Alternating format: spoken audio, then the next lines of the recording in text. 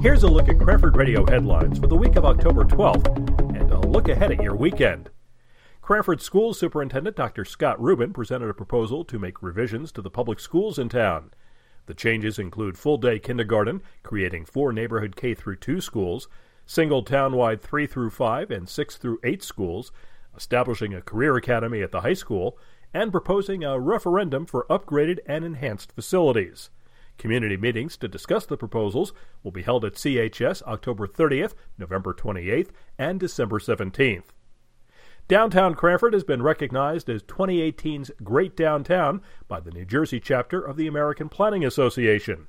The organization cited, among other things, the downtown's vitality, walkability, events, dining, and shopping. It's a mixed bag weather-wise for the weekend. Friday morning will be windy but sunny with a high around 67.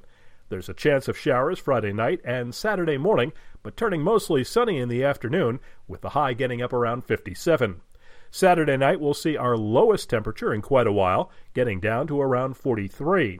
Sunday will be mostly sunny with a high of 59. The girls' tennis team faces Millburn in the state tournament Friday afternoon in Millburn, while the volleyball squad hosts Roselle Catholic at 4. The football team plays Summit at Memorial Field with kickoff at 7.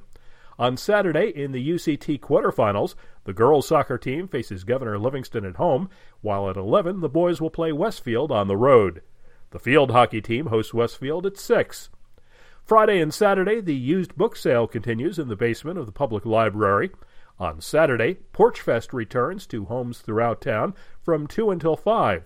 The event wraps up with Alden Street performing at Eastman Plaza at 5:30. On Sunday from 11 to 5, it's the Downtown Fall Street Fair. More events and details can be found at Cranford.com. News provided by Tap Into Cranford. For Cranford Radio, I'm Bernie Wagenblast.